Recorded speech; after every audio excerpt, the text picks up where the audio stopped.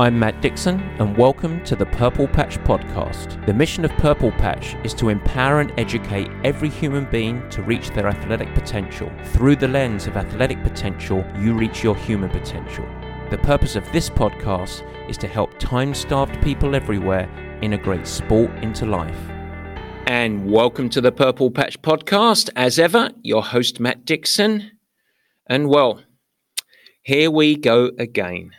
If you care about performance, if you want to understand the mechanics of training, if you're invested in optimizing your training returns to yield best adaptations, today is for you. Because we welcome Dr. Stephen Seiler to the show. He is a living legend in the world of sports science and training methodology.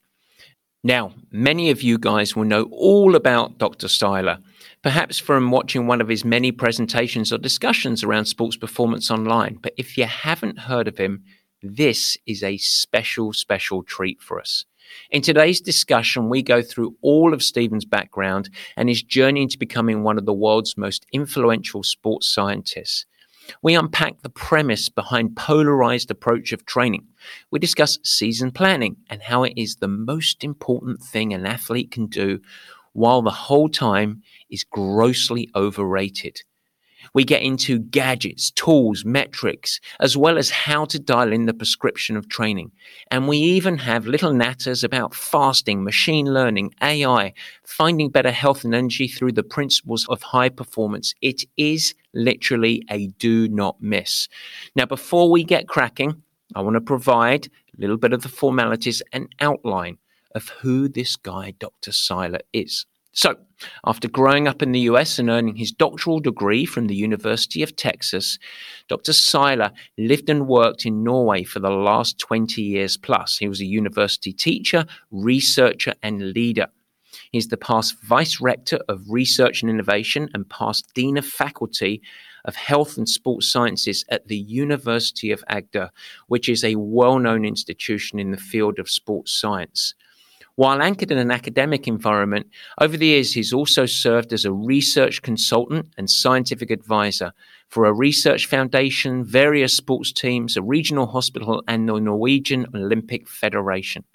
From 2014 to 2019, Professor Seiler served on the executive board of the European College of Sports Science, where he founded Elite Sport Performance Center Special Interest Group in 2014. Over the last 15 years, Dr. Seiler has become internationally known for his research publications and lectures all around the organization of endurance training and intensity distribution, much of which we get into today. This work has included both descriptive and experimental approaches investigating cyclists, rowers, cross-country skiers, orienteers, distance runners. It goes on and on. His work has influenced and catalyzed international research around training intensity as well as the polarized training model. Seiler has published over 100 peer-reviewed publications and written over 100 popular science articles relating to exercise physiology and the training process. Phew.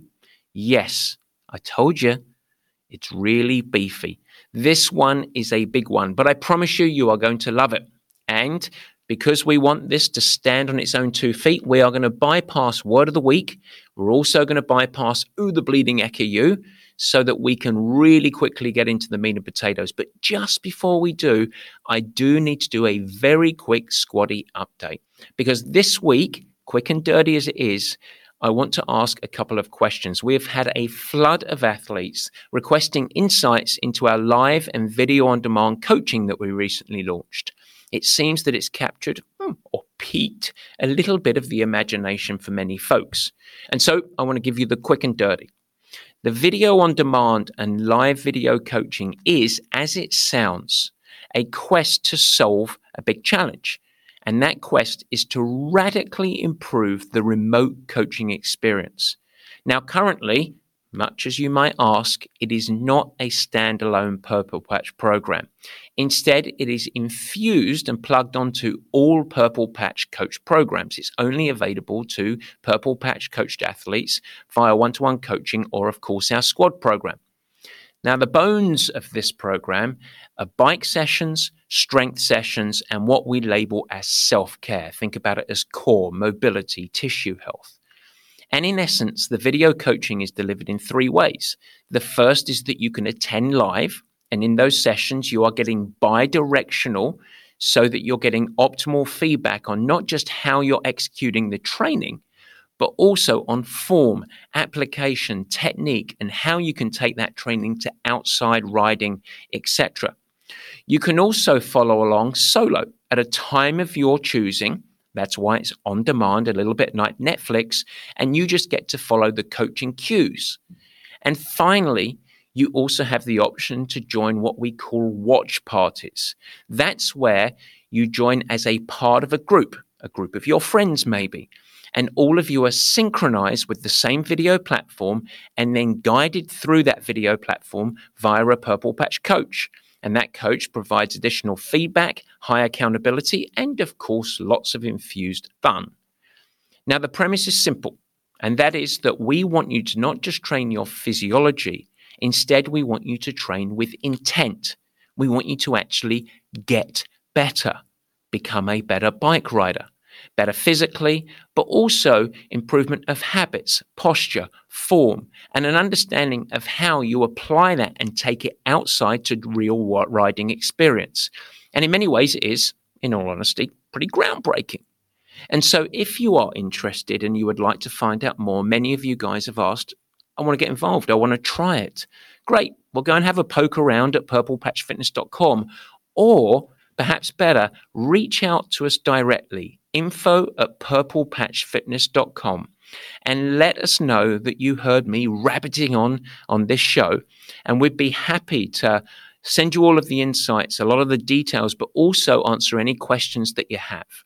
It is a wonderfully timed program to help you as a backbone of your training for triathlon, riding, or even leveraging multi-sport training for improved running performance. And so with that, today, that is our Squatty update. Now, what that means is that what you get to do right now is fasten your seatbelt, dial it in, because, ladies and gentlemen, it is Dr. Stephen Seiler, and it is, for today's very special episode, the meat and potatoes.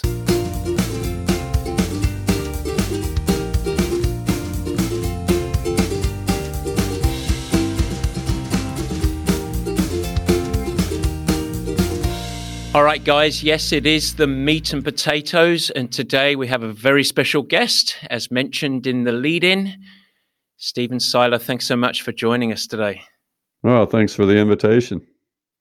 I'm incredibly excited. It's been a long time hoping that we could sneak you onto the show, and we have a lot to cover off, so I'm going to dive in. But as I do with every guest, I think it's important for the listeners to have a little bit of a framework. I think most will have a deep appreciation of who you are. But if you can we go back to kick it off a little bit? Give us a little bit of your background, growing up, your family, et cetera, et cetera. Yeah, well, I was born in Berkeley, California in 1965, but I ended up, quickly, I have no memory of all that, although I like to claim it because I think it's kind of cool.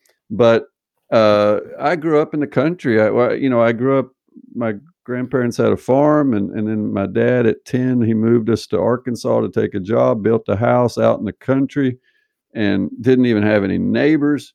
So I was messing about in the forest and finding crawdads and fossils and chasing and fishing and so I went to a small school, and so I grew up under conditions where I had to kind of entertain myself, and so I didn't live in a big neighborhood or anything like that, and so I'd take the bus to school and come home, and then I'm by myself. Well, the long story short is I at school I did sports and I was a good student, but I love sports. But then at home I had a laboratory under the stairs. Literally. I mean, I was lived under the stairs, and I would go out and grab some pond water or something, because we lived by a pond where I'd fish, and then I'd bring it in, and I had a microscope, and I would look for creatures. And so I just, I kind of from an early age loved science, although I don't know if I knew that I thought of it as science. and I loved sports. And so I just never knew that those two would come together, but they did at a certain point, and I discovered that I could put them together and try to make a career out of that. So that's, I'm still in a lot of ways living my childhood, but now, now I get paid for it. Now I get paid for it. Well, and the South, I mentioned before we got onto the recording that I spent some time, actually did my master's degree at a University of South Carolina. So I spent a couple of years down in the South. And when I think about sports down there, I think about baseball and football and all of that. So, right. You have ended up dancing your way into endurance sports. Was that your it wasn't sporting ever, background? No. I was going to play for the Dallas Cowboys. That was my plan. Oh, there was my only concern at age 7 or whatever was that, I was religious. I grew up in the religious family, and so I was thinking, well, how am I going to go to church on Sunday and still be ready for the game, because they start like at noon? How do they do that? And so I was trying to figure out how I was gonna make sure God didn't get mad at me, and then at the same time get my pads on and be ready to play for the Dallas Cowboys. So that was my understanding of it all. But then, of course, I realized after a while that, this body is actually not built particularly great for that sport. And those guys are big, and I'm not. So anyway, but I played high school football. I was just good enough to be like all conference, but not better. So my career, at some point, I thought I was going to try to walk on for a college team. Called my dad and told him my great idea. Walk on means, you don't have a scholarship. You're just going to go out there and get the crap kicked out of you, for nothing. And my dad said, son, do you think you have a snowball's chance and where to ever get paid doing this? I said, no. He said, well, I think you need to focus on training your brain and not playing football.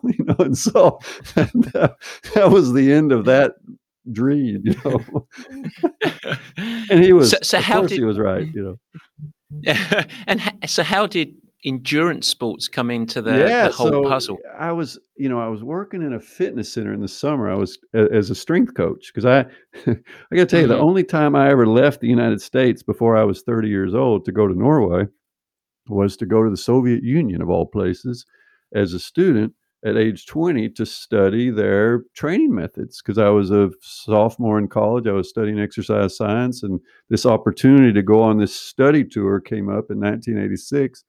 And so I found myself on a jet plane to Moscow, and so I was into strength training again, because I was still had this mental idea of getting stronger and bigger and all this stuff, and more powerful and being a better sprinter and blah blah blah.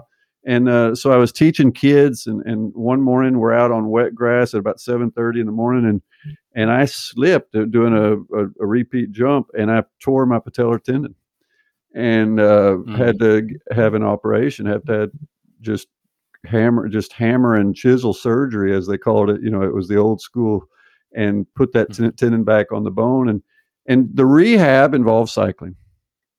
So I started cycling on a trainer, and then I borrowed a bike, and 6 weeks later I jumped in a citizens race, a local race, and I got third. And I was like, maybe I can do this. Maybe I need to give up my, maybe this is a safer way. Of course, cycling is not that safe either, but that was the start. I realized maybe I had a bit of, just enough talent for it that it could be fun. And so that's how it got started.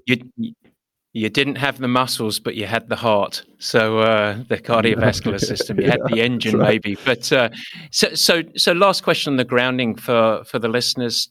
Give us the catalyst of heading to Europe, going to Norway, Scandinavia, which you're now based out of, obviously. So that was at 30 years of age. How did that come What am I about? going to say, man? Blonde hair, blue eyes, a girl. There you go. It's just that the Scandinavia, that's what they do, is they send them out. They send out the Scandinavian women, and it's their trickery. recruit you.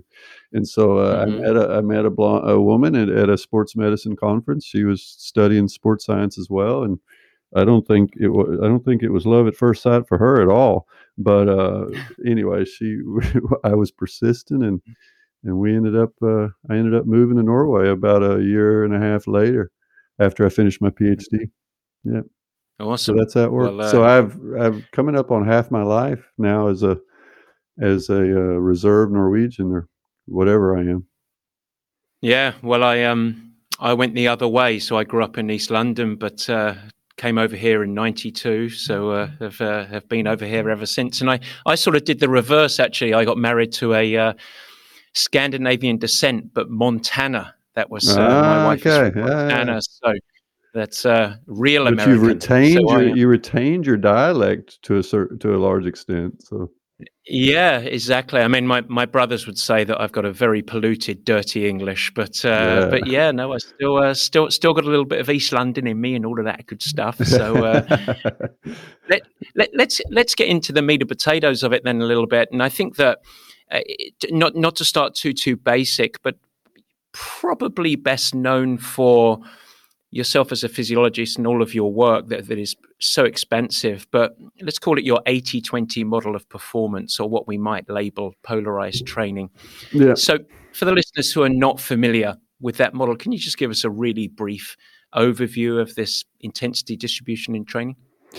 Well, I grew up in the States. I was trained in the States, and I read the literature as a student, and basically the literature was built up around a lot of studies that lasted 6 to 8 weeks that involved students that were relatively untrained. They were active but untrained, and they would get on bicycles or on treadmills. They would run for about 45 minutes a day, about 5 days a week, at about their threshold, and they would get better. And so that became kind of the standard model or for best practice in endurance training, based on taking young people from essentially untrained to relatively trained, that transition. And then, training at about 80% of max heart rate or something like that for 45 minutes, it works. No doubt about it. But then, so then you get that perception. And then also there was this no pain, no gain conceptualization that we grew up with as Americans. A lot of people did a lot of interval training, and more was better, harder, better.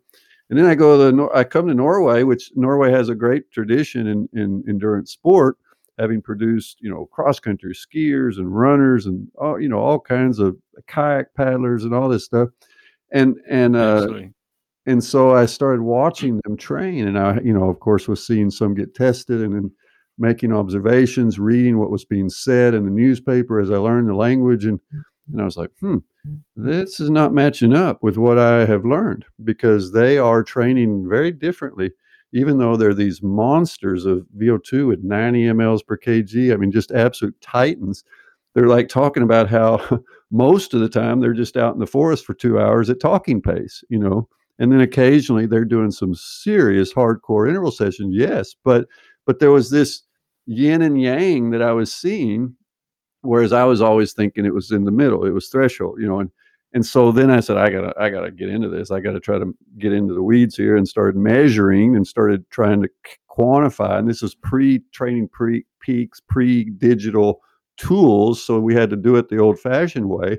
But we did some studies, we did some observations, and started collecting data from different sports, and just started seeing a consistent pattern.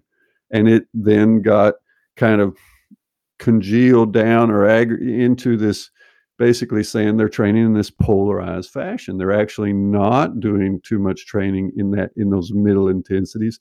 They're very intent. They have intent. They have purpose in the way they distribute their training, and a lot of it's below their first lactate turn point. It's 1.5 millimolar lactate for the lactate measures. It's 65-70% of heart rate at best. I mean, it's talking pace. It's pretty darn comfortable for them. But they may be there for running for hour and a half, 2 hours, or skiing for 3, or cycling for 4, right? And then they're doing some of these interval sessions at 90% of max heart rate and collecting minutes. They're doing the work. And so that was this pattern that emerged going to the athletes to see what are they doing to win. And so that was both enlightening to see that, well, they're not doing what we thought they were going to be doing. And the other is that to realize, you know what? They are experimental. It's a laboratory. They are operating as scientists in a way, trial and error, experimentation, coach and athlete, collecting data over time, knowledge is accruing, and they have figured some stuff out that the sports scientists just didn't know because they were in the wrong damn laboratory with working with the wrong subjects, looking at the wrong part of the time frame, or not wrong, but different. They were collecting a different set of data that was relevant for a different population. Let me be more fair and say it that way. And so that was, and that's where I've been the rest of my career. I did never intend this to happen, but it just kind of did. Well, it's interesting. I grew up, you're going to laugh when you hear this, I grew up a swimmer, and byproduct of late 80s, early 90s, there's perhaps no sport that was probably more guilty of sitting at moderately strong to strong. In fact, we followed an 80-20 rule, 80% of it just really hard and 20% desperately recovering. So probably the complete reverse of that. And I was very, very fit, but goodness me, was I fatigued. And of course, right at the end of the year, the classic swimmer story, when you came up to peak for any sort of major championship, results didn't improve because you just didn't have the freshness. You were limping in, yeah. Exactly. So you talked about the Norwegians and they do have a wonderfully rich history of these elite athletes. A lot of listeners that listen to this show are highly enthusiastic, very goal driven, and there is a big but to this, they are time starved. So in other words, they're seeking their sporting performance gains while also managing a really chaotic and busy normal life. So if people have greatly reduced training hours, so let's just make it up, a cross-country skier skiing 20 hours a week, a bike rider riding 25 hours a week, someone's training 6, 7, 8, up to 10 hours a week. How does the 80-20 model apply to them? Are there any adjustments? Essentially, it still applies, and that's what we, obviously that was the obvious question. That was some of the first questions that emerged. Is you're just you're studying all these, training monsters, but this is not relevant for us. But then studies were done, intervention studies, where you could actually manipulate the training of, age groupers, and it turned out that they got better when they got control of their intensity distribution, even though they were training 6 hours a week, or 5 to 7, and so I think at least down to say 5 hours a week, we can say that it still makes sense. It still can be demonstrated that paying attention to avoiding the most common error, which is regression towards the mean intensity. That is what age groupers almost always tend towards, is that every workout, either with the intent to go easy, gets too hard, or with the intent to go hard, they don't have the energy to do it there. And so everything ends up in the middle, that black hole of training intensity. And this is true for age groupers. In some ways, it's almost more prevalent, I would say, for the age groupers, because if you're only training 8 hours a week or 10, then you can survive that. You can survive doing a lot of that threshold work. You won't thrive, but you will survive. And so I think we have a lot of that going on. But if you're training 25 hours a week, then you basically cannot do all of those 25 hours at threshold intensity. So there is a certain degree of self-organization that starts to emerge as the training volume goes up, right? So they have to get that right, or they just fall apart. Whereas these age groupers, these so-called time-crunched athletes, they sit where they can do it. They can can make a lot of mistakes, to put it that way. They can do a lot of things suboptimally. I think there's an emotional component to it as well, because if you're a professional athlete with limitless training hours, it's easier to emotionally say, like, firstly, physically, as you say, it's practically impossible to just go hard 25 hours a week, unless you're a swimmer where it's non-weight bearing, and so you really destroy the system. If you suddenly are training 8 hours or 10 hours, I think that there's I've got to optimize this. I've really got to maximize it because I don't have many hours. And so they end up lifting the bottom, which of course suppresses the top. Well, and optimization is great. And I get it. I want to optimize too. I train about 11 hours a week, I think. And, an upper would be 14 and low would be 8.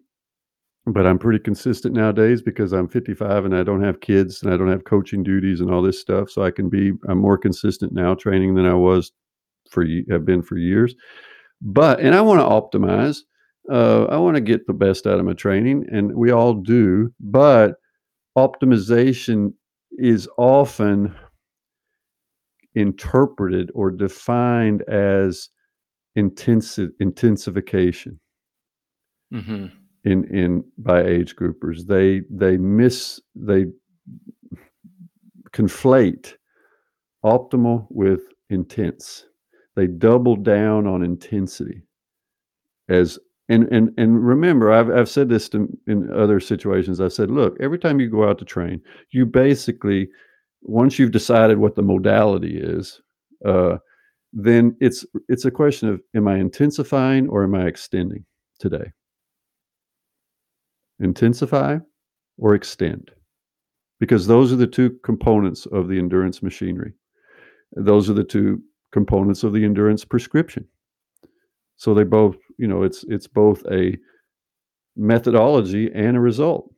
And so, but it is somehow in the heads of athletes that the intensification feels more productive. It feels more, taking the bull by the horns. Whereas the somewhat longer, more painstaking process of extending is not fun, it's not sexy, and it's not macho.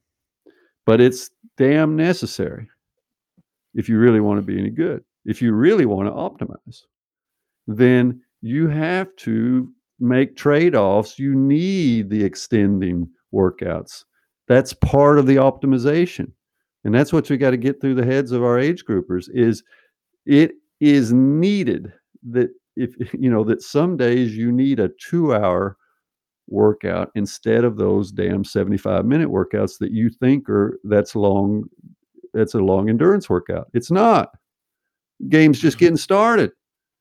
That's when the physiology begins. That's when the adaptive signals really become, now we're ready. Now you've done the lead in to get to the part of the workout that actually induces some really important adaptations. Okay? When I'm on the bike, the first 2 hours, that's the prelude, right? It's the third hour that makes me fitter. And so we have to get there. Now, then you say, yeah, but I don't have time. Yeah, hell yeah, you do. You've made the choice. You have time, but you've got to make choices about how you block out this training. And you can be more optimal in your training by reducing from 6 days a week to 5. And then taking that 6th day, making your partner happy by giving them your attention, but then saying, okay, I'm going to stretch my workout 1 extra hour on Saturday. Is that okay? Yeah, that's good. I'll take that trade-off. You with me? That's optimization, folks. That's how you get this done. Is you need some intense days, but you need the longer sessions. And so if I'm working with age groupers that have, their time crunch, first of all, I'm going to just be honest with you. Let's face it, folks, we all have the same amount of time. We're not time crunched. We're activity dense. We're trying to squeeze more activity into the same amount of time, but that's a choice. And we're making that choice because we're living in the luckiest time on the planet because we actually can.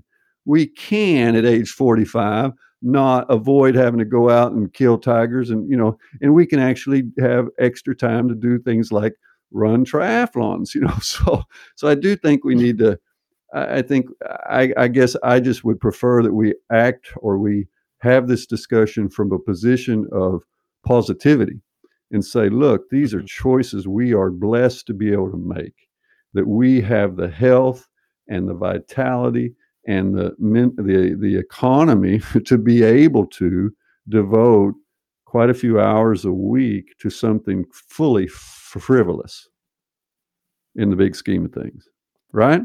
Perfect. But yep, 100%. so that's the glass half full way of looking at this. And then once we've agreed on that, then let's say, okay, now let's optimize, and let's say, okay, you're going to be training somewhere between 7 days a week and 4 or 5 days a week. But sometimes in that balancing act, it can be better to negotiate from a position of saying, I'll take fewer days, but give me more time on a couple of those days, dear husband or wife.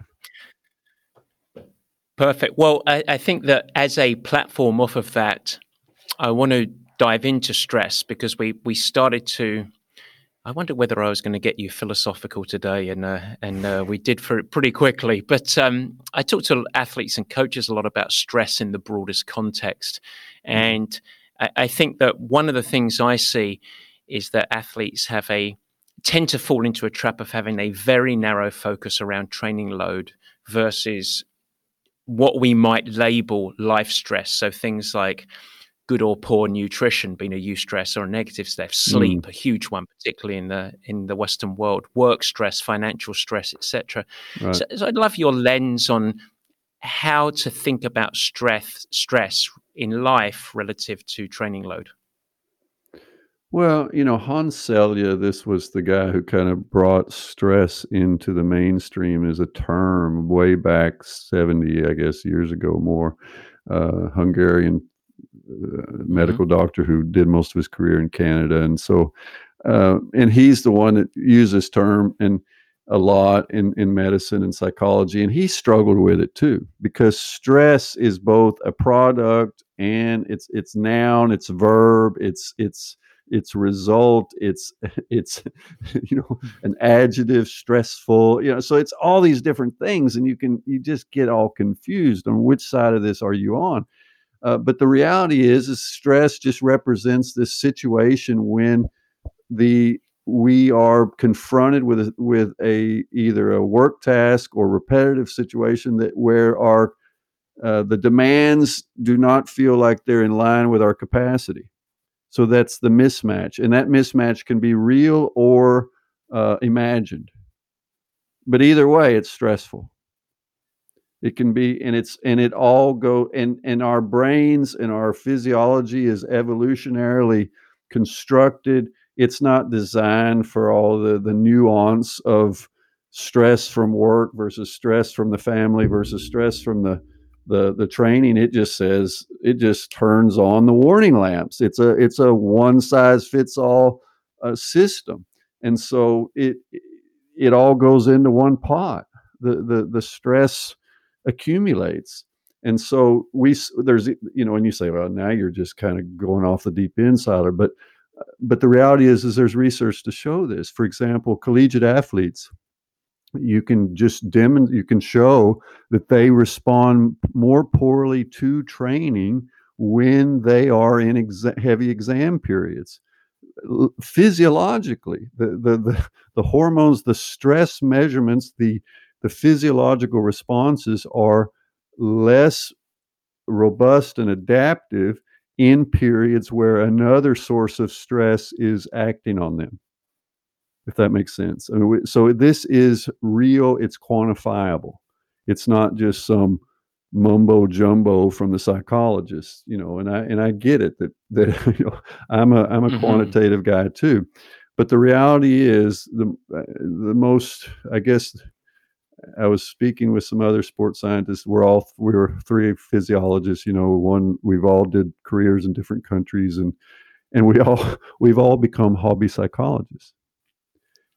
We're trained as hardcore physiologists, mechanistic numbers, and we're all talking about the brain, because the more you do this stuff, the more you are forced if you're going to be useful as a scientist and effective as an athlete or coach, you have to be holistic. You have to acknowledge these connections, these inseparable mind-body aspects, and stress is one of those bridges. From a conceptualization standpoint, it's a bridge between what's going on in the body and what's going on up in the brain.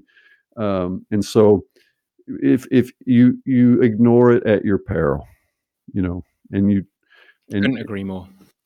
And then there are stress reducing activities like sleep, like nutrition, like a certain degree of, I won't call it meditation, but just tools, mental tools to reflect and compose. And, I love this. Like, one of my favorite side activities, which will surprise some, is that I love watching MMA, mixed martial arts. I watch UFC, and I admit it, I like watching these people try to beat the crap out of each other.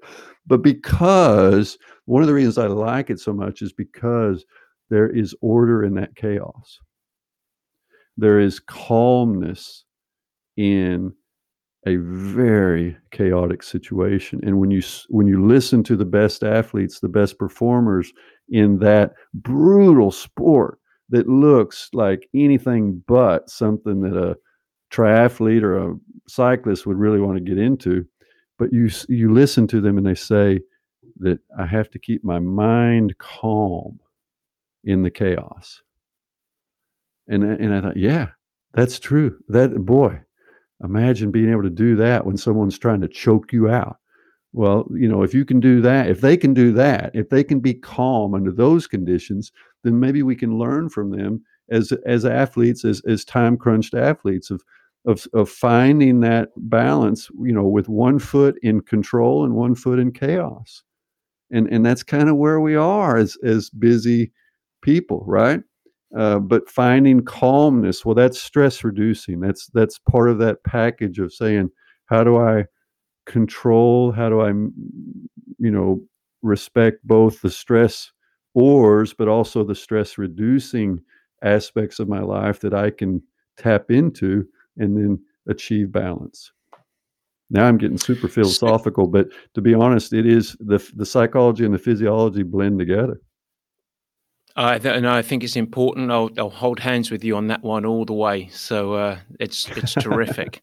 It really is. I thought you were going to say that your MMA retreat was the place to give you space and capacity, and I was feeling really validated because my edition of that is Scandinavian crime thrillers. So it's my wife says, well, I won't deny it is. I don't know if you've ever heard of the Nothing Box. There's the comedian talks about how men have a nothing box. Well, I will admit that, yeah, I can definitely go into my nothing box and watch MMA, but I like to also think that it has a certain intellectual appeal because I find that, to put humans in that humans choose to put themselves in that situation, which is kind of the closest we have to a life and death kind of struggle that doesn't actually end in death, and do it on purpose. And then, the psychology of all that. It's interesting to go on a small tangent, and you may have even heard some of this research, but some years ago, Red Bull were doing they were very interested in neural feedback and the ability to focus within chaos. And they went on a project. I can't remember who the lead scientist was, but they went on a project to look at athletes across sports as well as special forces. So it was US based, Navy SEALs, etc. And one of my athletes was actually included, a woman called Meredith Kessler. Really, I've heard the name. Exceptional, exceptional triathlete, very storied. Actually, came from financial services and really late in life. Has she been doing some Zwift races too? She has been doing some Zwift races. I've watched her. I've actually watched a few Zwift races, so that's funny. I knew the name. Incredible. incredible athlete. But anyway, long story, won't go down the rabbit hole, but the results of this, that she had this unbelievable ability that as chaos and environment and surrounding stress, distractive stress amplified around her, her actual ability to focus was off the charts. The only other person that was actually there, two of them sort of rose above, and one was the lead of the Navy SEALs, the lead instructor, and they had this capacity, and obviously there's an innate ability there, but that was obviously one of her secret weapons, that in an event like Ironman, when there's so much going on and you're having to assess the whole time, as she got under stress, she actually managed to double down rather than panic. Right. So, yeah. Well, Dave Martin was one of those guys. He worked at the Australian Institute of Sport. He's an American guy, but he spent a lot of his career in Australia. And he, towards the end of that period in Australia, he was working with combat sports. And he was tasked with combat sports. You know, he had been doing cycling and all that. And he did the same. He says, all right, I got to learn from the people who actually are in life or death struggle, who actually can get themselves killed if they make a mistake. So he went to the parallel of the Navy SEALs in Australia to learn from them for the same reason. You know, is calm in chaos, and this 1 meter rule, you know, is focus on what is 1 meter in front of you when things get tough, and solve those problems. You know, like Meredith Kessler, you know, bring it down, take care of what you control, and they're very good at that. You know, it's really interesting. So I want to come up a level, and before I ask this question, I will just throw out there, like bait, a single word: periodization, and we won't go there. Yeah, exactly. This might be the end of the show here, but at Purple Patch, we've got a saying. We have many sayings. I'm English. I like my silly sayings, but embrace the journey. And a big part of the reason that I talk about that is that I really believe that in the journey of endurance sports, that's where all of the lessons and the rewards, chasing your performance, they really arise from the journey more than the destination, even though we love the accolades and we love to create world champions and everything else. So with that said, as a little background, I'd love your summary on what you might label some of the common mistakes of thinking for athletes or coaches planning training over the course of the year or even multiple years. Well, you know, in the background, you told me that a lot of your listeners are leaders. They work in the private sector and they have these jobs, and they're all about planning. I mean, if you're a corporate leader, I was a university leader for 8 years. You know, first with 200 employees and then with 2,000 that I was involved at. You know, I was at that level of planning and so forth, and we're all talking strategy and KPIs and trying to predict the future and everything. And in university research and university discussions and sports discussions, what we end up finding is how overrated strategy is very often.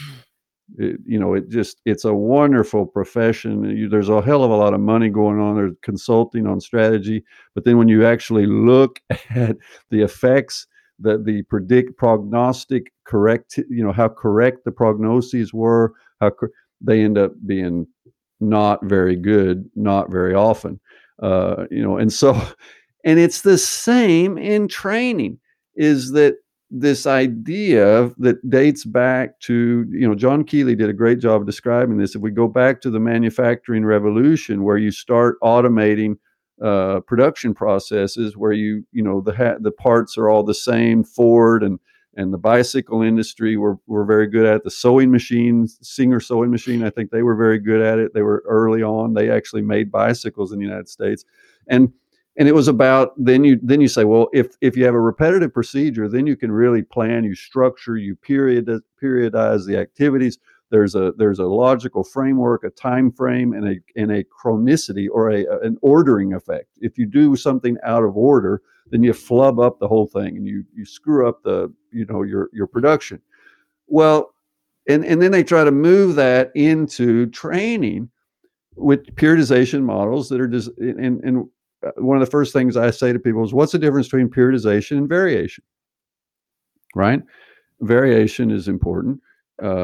But what's periodization? Well, periodization is ordered variation. That's the conceptualization of periodization, is that if I get these different blocks of training, these periods of training and emphasis up in the right order, and do the right amount for the right number of weeks before transitioning to the next one, that the sum of all this is going to be much better and very predictable, and I will come to the starting line at the best version of myself, right? And that's the what they're selling you. But the reality is, biology is just not that simple. Number one, for the first thing, you can't, in a biological setting where you have half-lives and you have turnover of cellular machinery, you can't just say, well, I'm going to do this for 6 weeks, and then I'm going to stop doing this and start doing this other thing for 6 weeks. And then that thing I was doing the previous 6 weeks is still going to be there, because it's going to go away. So the conceptual, linear periodization it was dead from the start. From a biological perspective, because biology is not the same as building a garage on the side of your house, which you would definitely have an ordering effect. You would want to pour the foundation first, or else you're pretty dumb. But you know what I'm saying. So you have to keep doing everything all the time to a considerable extent, and then you can shift emphasis a little bit, but it's not nearly as pretty as it looks in those plans. It's not nearly as clear. And we went into this. We've quantified the training of champions, of gold medal winners, and looked at a 1 year period of training before their gold medal, all the way down to the day before. What did they do? And it's just not that. It's mostly just doing the work. Yeah, there's some shifts in emphasis. There's a bit more interval training in certain periods. But if you look at it on a big scale, you think, well, there wasn't a lot of difference between what they were doing in May and what they were doing in July and what they were doing in October. They were training a lot the whole time, and they were doing some high intensity work the whole time, but they were mostly doing low intensity work the whole. So I mean, that's what we kept saying is, well, this is not rocket science. This is mostly. It's about consistency. It's about listening to the body. It's about making small adjustments. It's about tuning in, and yes, there is some periodization in the sense of there is, we're going to add certain kinds of workouts at specific periods. Don't get me wrong. Eisenhower, I think, said, planning is critical, but plans are useless. And I think that what he's trying to say is, of course, the process of planning is very instructive. It's very important to think through what are my key events, step back from those, try to, get a basic framework for your training in place. But then understanding that the day-to-day process will be somewhat chaotic. Life will happen, and your success will be partly a function of your ability to be consistent in that chaos and make the small adjustments along the way, listening to your body for the internal signals, but also being, what should I say, living in the external world that you live in and dealing with it. And neither of those are conducive to following some boxed plan that you buy for $99.99 from, Training Is Us. It doesn't work. It's life is not a spreadsheet. There is a reason that is one of our saying. You can map it out, but life is not a spreadsheet. No. So I think that flows really nicely onto land that is I tread onto with trepidation, because I think that we could do a whole show on this data metrics, analysis of performance data. Yeah. And it's a broad blanket that we're throwing here. So what I am less focused on here is the in my mind obviously really good thing, which is the capture of data and the analysis of data. I'm talking more about the rise in the dominance of in training and racing as well as outside, power meters, heart rate, GPS, glucose monitoring now, sleep tracking, all of the gadgets and toys that the athletes of all levels and seemingly actually the lower level of the athlete, the more that they are tied to their gadgets. And so I want to talk about data and metrics through that lens a little bit. And I'm going to force you to play a game, good, bad, and ugly, to help us be concise. So if you can, and this is in the pursuit of ultimately us coming to a place of recommendation of how an athlete should build their relationship with these gadgets, tools, and metrics. So first, maybe you could give me the good side of what these gadgets provide. Two, three, four things of, be the promoter, argue onto the side of these things are great for endurance athletes because. Well, it's a toolbox. We have more tools in the toolbox than we've ever had, which does give potential. But it only gives potential if we know how to use them and know when to use the hammer and when to use a screwdriver and when to stay home and not be on the roof that day. And so that's the good and the ugly is both. The good is the tools and the ugly is the tools too. So they are two sides of the same coin. And I'm a scientist, and I measure stuff. Good grief, I've measured blood lactate up in my home cycling room up in the loft in the last few days. Sometimes I do that. I have power, I have heart rate, but what has happened, and even among the highest performance circles in recent years, we've gone from essentially a paucity of data to an overflow, just a flood of data. And there is paralysis by analysis. Of course, leaders, in companies will appreciate this as well. How many key performance indicators can you juggle at one time before none of them are key at all and they're all chaotic? So that's the problem. Is when you start trying to measure everything, you realize you're not doing well at keeping focused on anything because it sends you in different directions. So I think it's the same thing is a fighter pilot, they have these heads up displays, right? The old days, they were just seeing out the window but modern fighter technology, there's so much information. So the fighter pilot needs to have their eyes up, not down, looking at a bunch of dials, or else they're going to crash and burn. So they need to simultaneously have their eyes up and looking forward into the realities of what's in front of them, but get certain pieces of information that they can use to help in decision making, or landing the plane or whatever. And that's the heads up display that they have. And there's superimposed a few numbers, but not too many, because then they're going to be in trouble because they won't be able to handle all the information.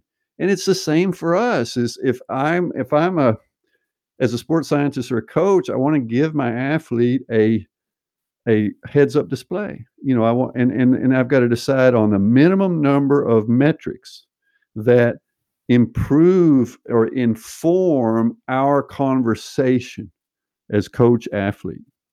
Now, if you're a self-coached athlete, then you're conversing with yourself, but that's okay. And you need information in that solo conversation. But either way, we need just a few tools, but you need to decide which ones work for you. And then don't get pulled in every direction. You said something about these elite athletes. What I find is that often the elite athletes use fewer metrics. They're less interested in the metrics than the age groupers. Sure. You'd be surprised how many elite athletes, they say, I don't even use heart rate. I don't know what my VO2 max is. How many Kenyan world record holders have actually, how many of them give a crap about their lactate profile?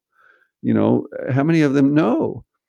So there's a lot of champions that have become champions without measuring much of anything in terms of these fancy metrics. Let's make sure we're clear on that. But I like them, and I talk about a trinity. I grew up in the South where the Holy Trinity, but so it's still part of me. But in the Holy Trinity for me, in a training monitoring perspective, is that, yeah, I want to know, I think it's useful to have a reasonable idea about pace or power, that external workload, right? And it's neutral, but we are trying to achieve some workload. And then I like to know some physiology, which is my internal cost. I'm trying to connect the external workload to what it is costing me physiologically to perform across time, because that changes even during the workout, during the race.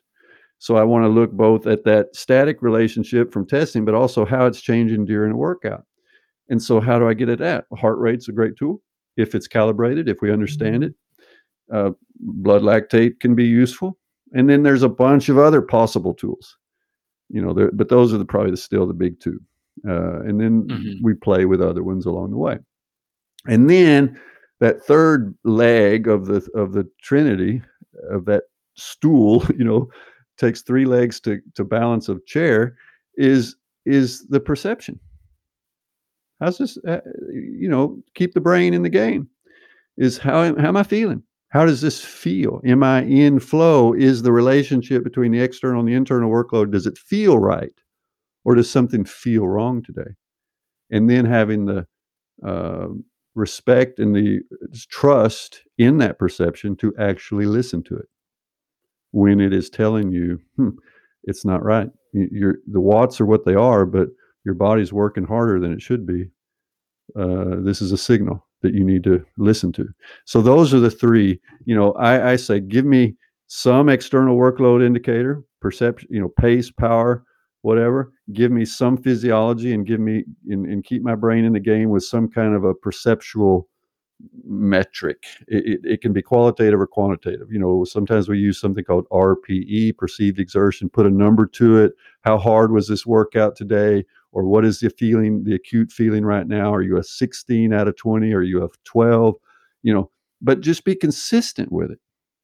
Use the same tools. And one of the things about that makes scientists look smart is they just do the same thing often enough that they really understand it, and measure the same. If you measure the same darn thing over and over on yourself, you start to see patterns.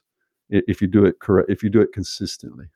I mean, I know my heart rate responses so well now, because I stare at them, I look at them, that it's a canary in the coal mine. I know, today I'm, heart rate's just not coming up like it should. I'm tired. I need to back off, and so consistency in using a few metrics is far superior as a heads-up display for informing good decisions than a shopping cart full of the latest gadgets.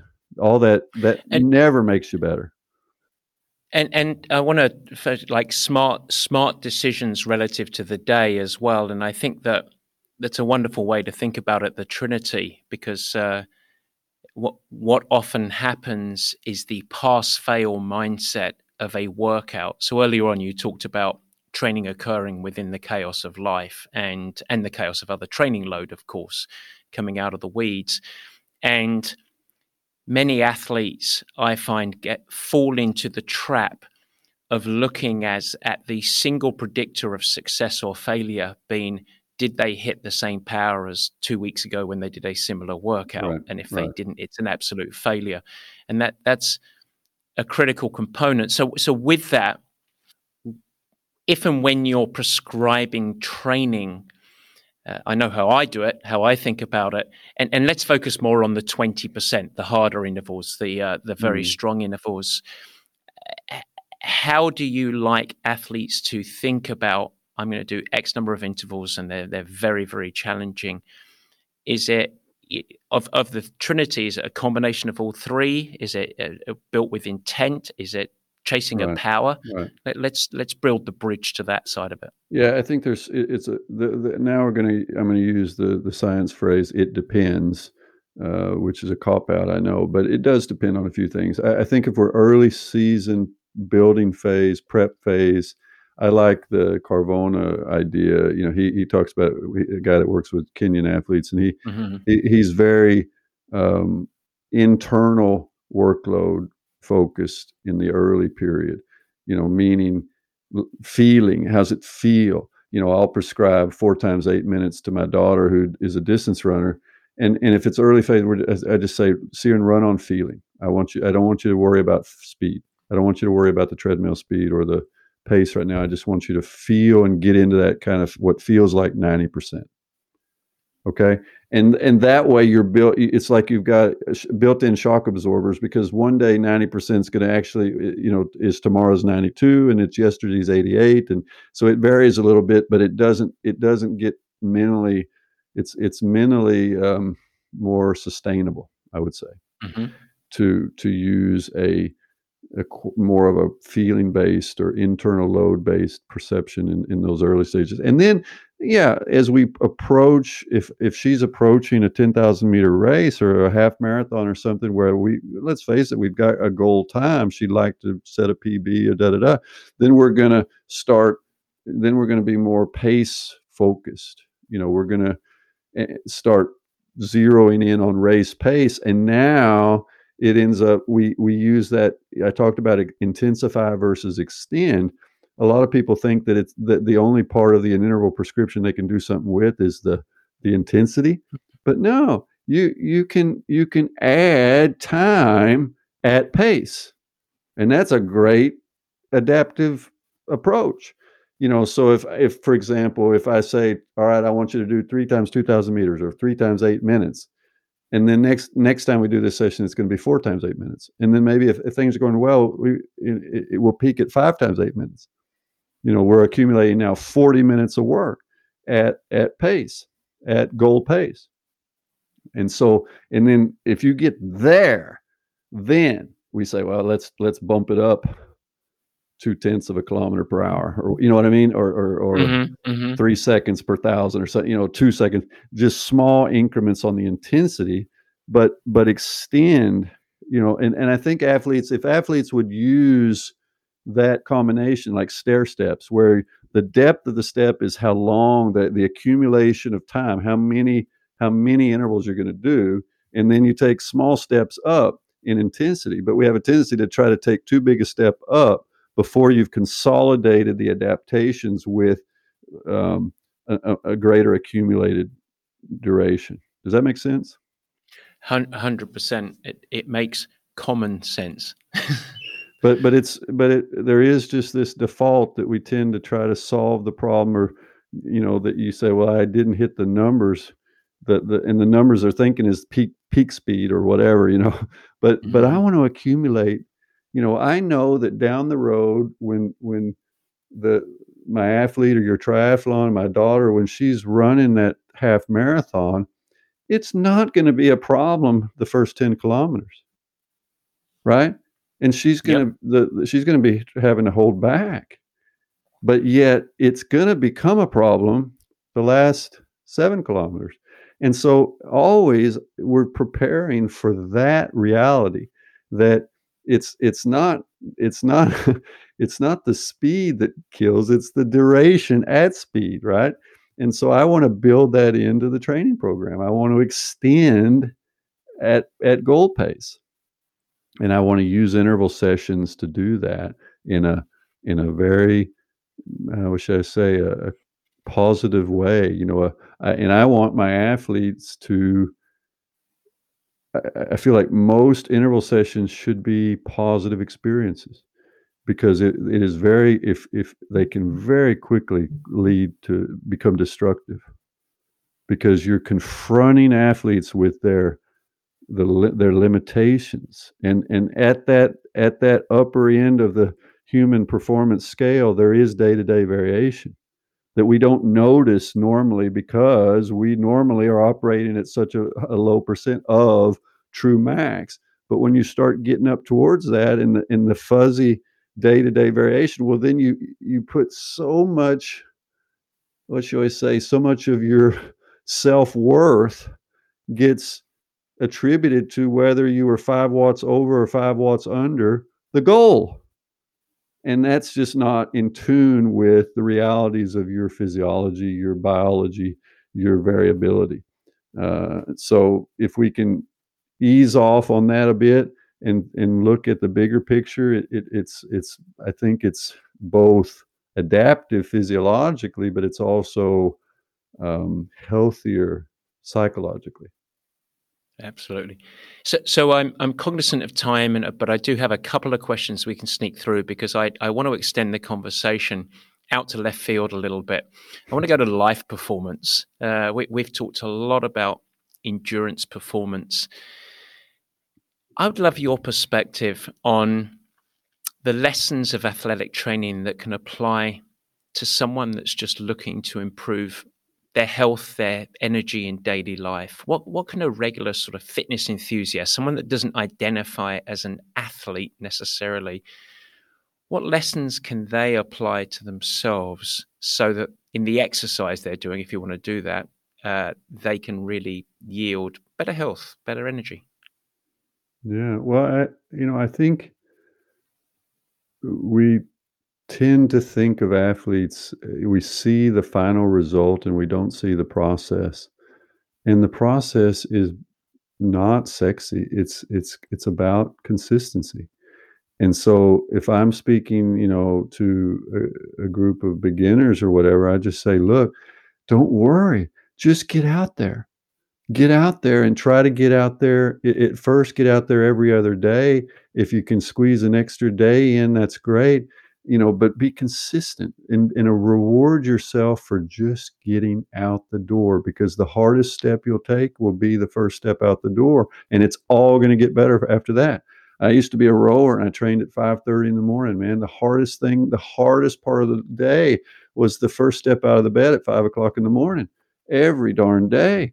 And at 7 o'clock on Saturdays and Sundays. But man, just that first step, it was just like, if I could just get that first step out the door, then it's going to be good. And continuity, just, and when you do things, anything you do fairly frequently, you get better at. And so I guess that's my message. And most of endurance training is about that. We talk about all this hard interval sessions and special this and special that and that, but most of success is about deciding you're going to do this regularly and then doing it regularly. And that's just it. Boy, that's not very sexy, but that is my finding after 25 years. Is it's the hardest and most important part of the process is just doing it day in, day out. The accumulation of minutes that I've pissed away standing on the side of a pool deck, standing there going, I just have to get in that cold water. And then finally get in it. And it always got better. Yeah. Oh, man. Yeah, you always feel good when you're done, and so that's what I would after a while tell me is, man, it's always going to feel good when I'm getting off. It's going to get better. That was it. It was. I had to have a lot of conversations with myself, and it's amazing how many times you have the same conversation. So let's finish with some quick hits, and each one of these whole topics, but we're going to try and go quick hits as much as we can. Because I have been asked to ask you these questions, so I'm going to squeeze them in, but they're going to be quick and dirty for you. First one, you're going to go, quick hits, you've got to be kidding me. Hot topic, fasting.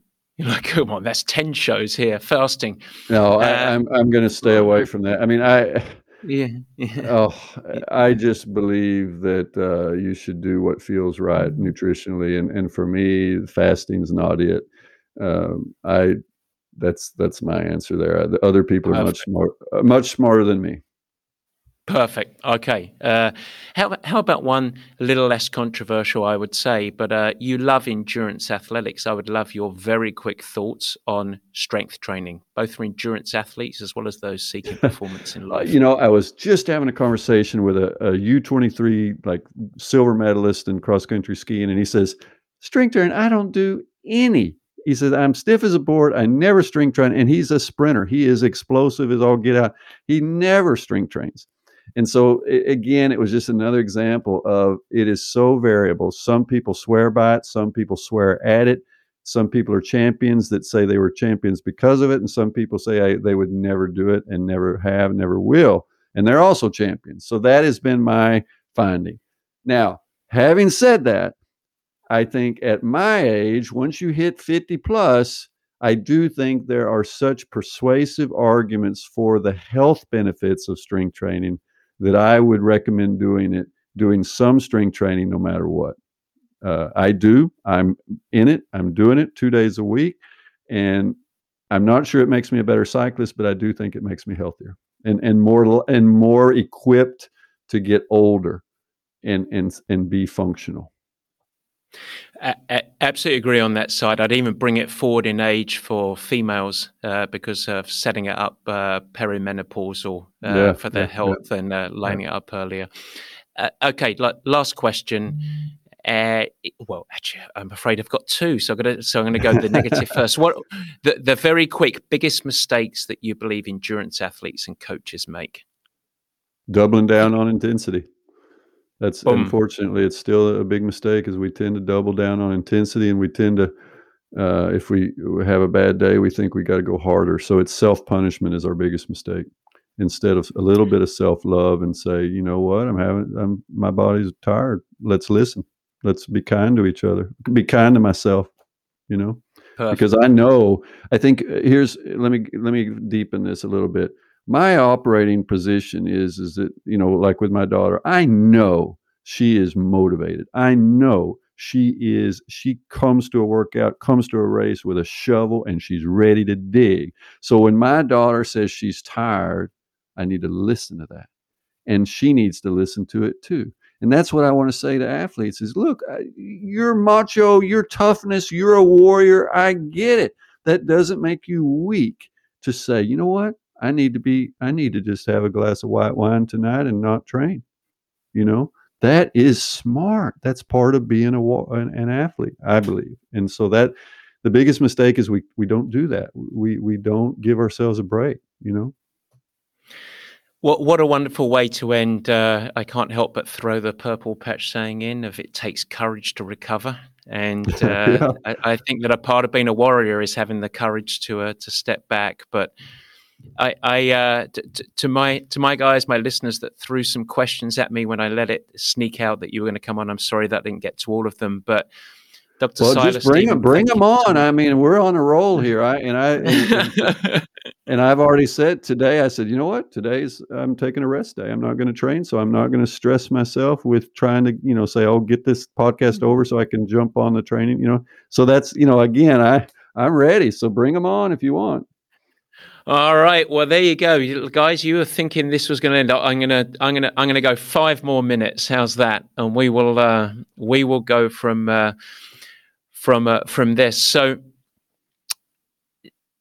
here's a question for one of our coaches that I thought was interesting, which was, with all of your research over the years, is there one thing or a cluster of things that maybe really surprised you the most in your findings that you would never have predicted?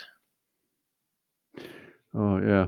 Well, I think initially as a scientist, I was really assuming there would be a lot of subtle nuanced differences among the different disciplines. The runners would train differently than the cyclists and the skiers, the runners, because of their foot strike patterns and blah, blah, on the road. And I thought all this, and then I get into the weeds and I realized, no, it's just there's such universalities here. We're seeing the same patterns from the rowers and the runners and the cyclists and the cross-country skiers. And that was a surprise. Maybe I shouldn't have been surprised, but I was assuming that there would be more nuance than there was. There is nuance, but it's not in the basic structure of the training process and that intensity distribution. That's been remarkably consistent. Awesome, but it's how about on a completely different spectrum? The world is evolving, and with the world and technology, we have this real emergence of, let's label it under machine learning, AI, and across many aspects of life, but certainly sports performance. And we see businesses now looking to inject this, claiming AI featured or focused coaching methodology. How do you see that big bucket of technology impacting sports performance and coaching over the coming decade or so? Well, it's I'm actually sitting on the advisory board with a company that's trying to do exactly this right now.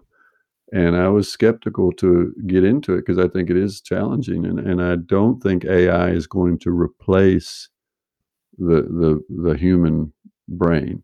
But what we're seeing, in my university leadership period, I was working with some AI issues and that, and generally what we were seeing is that where AI has proven so far to be useful or most useful has been in kind of these augmentation settings where it's human expert plus AI reinforced with AI, and then you get a kind of a symbiosis where the strengths of the AI and the strengths of the expertise person, the doctor looking at mammograms or whatever, they combine to give you a better outcome, greater sensitivity, better flagging potential errors. And I think that's where definitely I can see a potential that with the appropriate toolbox of metrics that are consistently measured, that train the machine learning, or if we take it a step above, that it actually gets to the level of a true artificial intelligence, that in the hands of the coach and athlete that continue to be autonomous and able to calibrate and interpret the recommendations from the machine learning, I think that can definitely be a reality in 10 years, maybe 5. We're not there yet, but I'm what should I call it? I'm skeptically optimistic, or I'm constructively skeptical, or somewhere in there. That it's going to be hard, but I think it is. I think there is a scope for those two worlds to come together: the eye of the coach and the data crunching learning of the AI.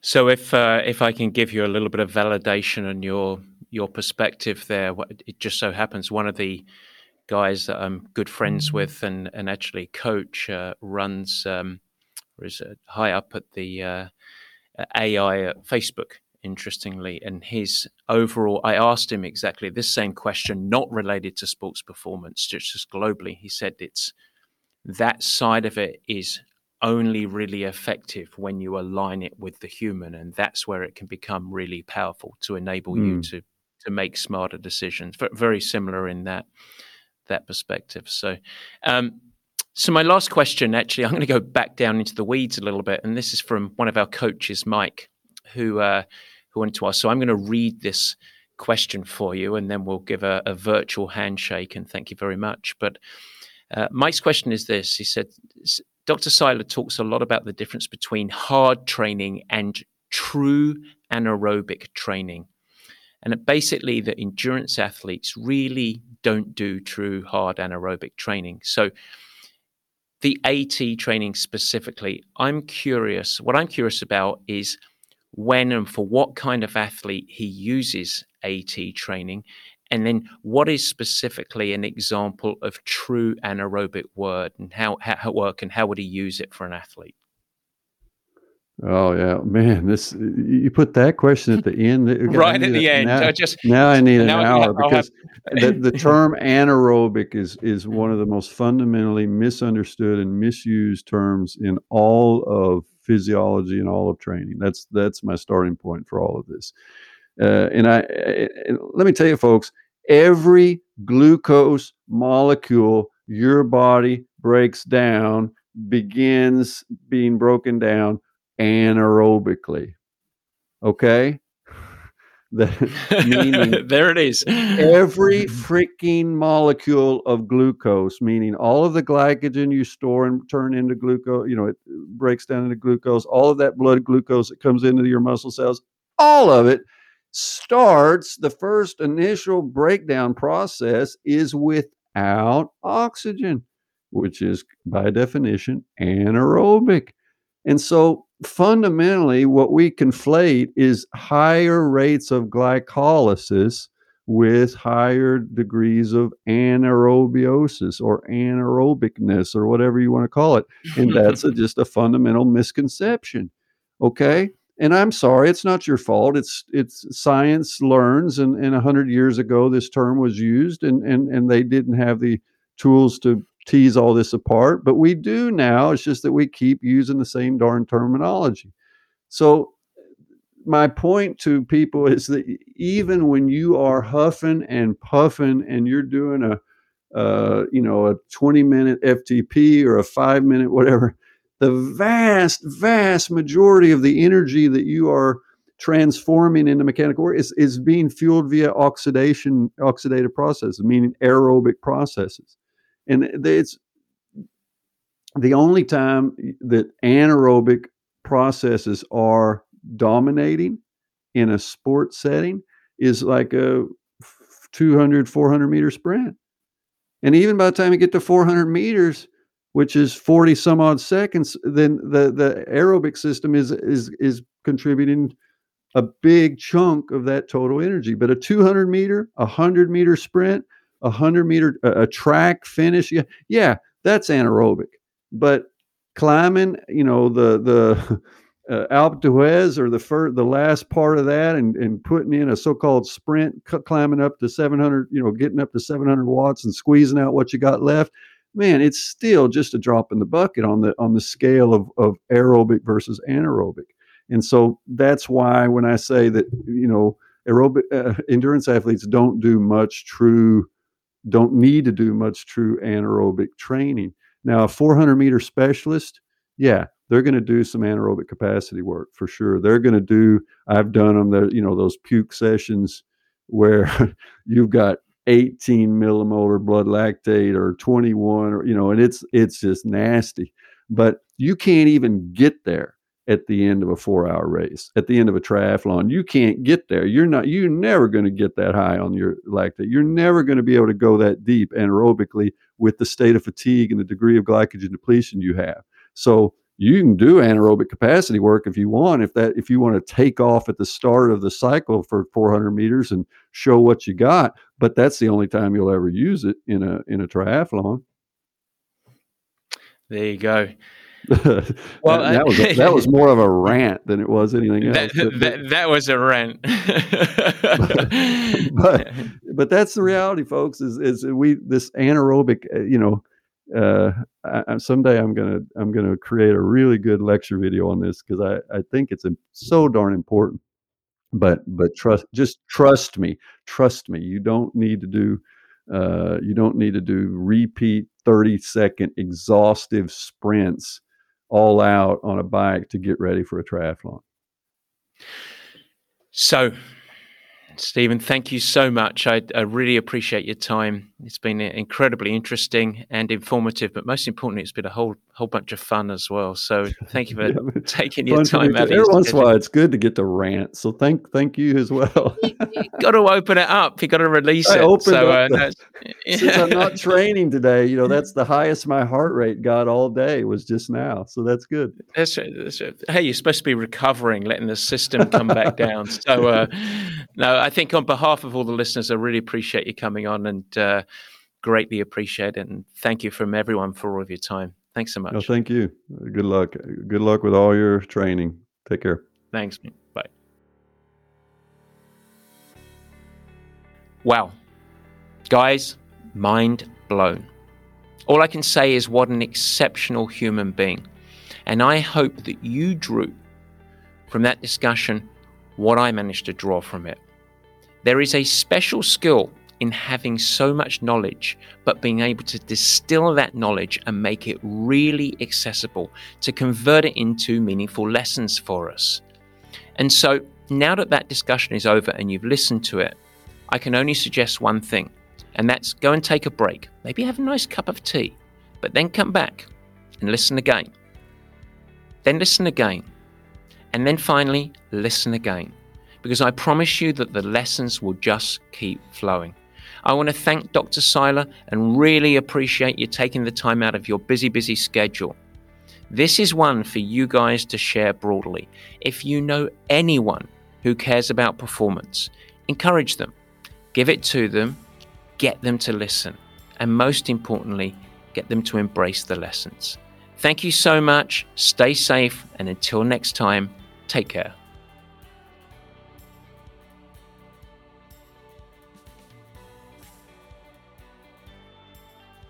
Thanks so much for listening. This has been the Purple Patch Podcast. If you like what you hear, we'd really appreciate it if you share with your friends and even go the extra mile and head over to Apple Podcasts to subscribe, rate and review the show. The Apple Podcast link is in the show notes. Your support and positive reviews go a huge way in increasing our visibility and also the exposure to time-starved people everywhere who want to integrate sport into life and ultimately thrive. Don't forget, you can also follow us on Instagram, Facebook and Twitter. Cheers!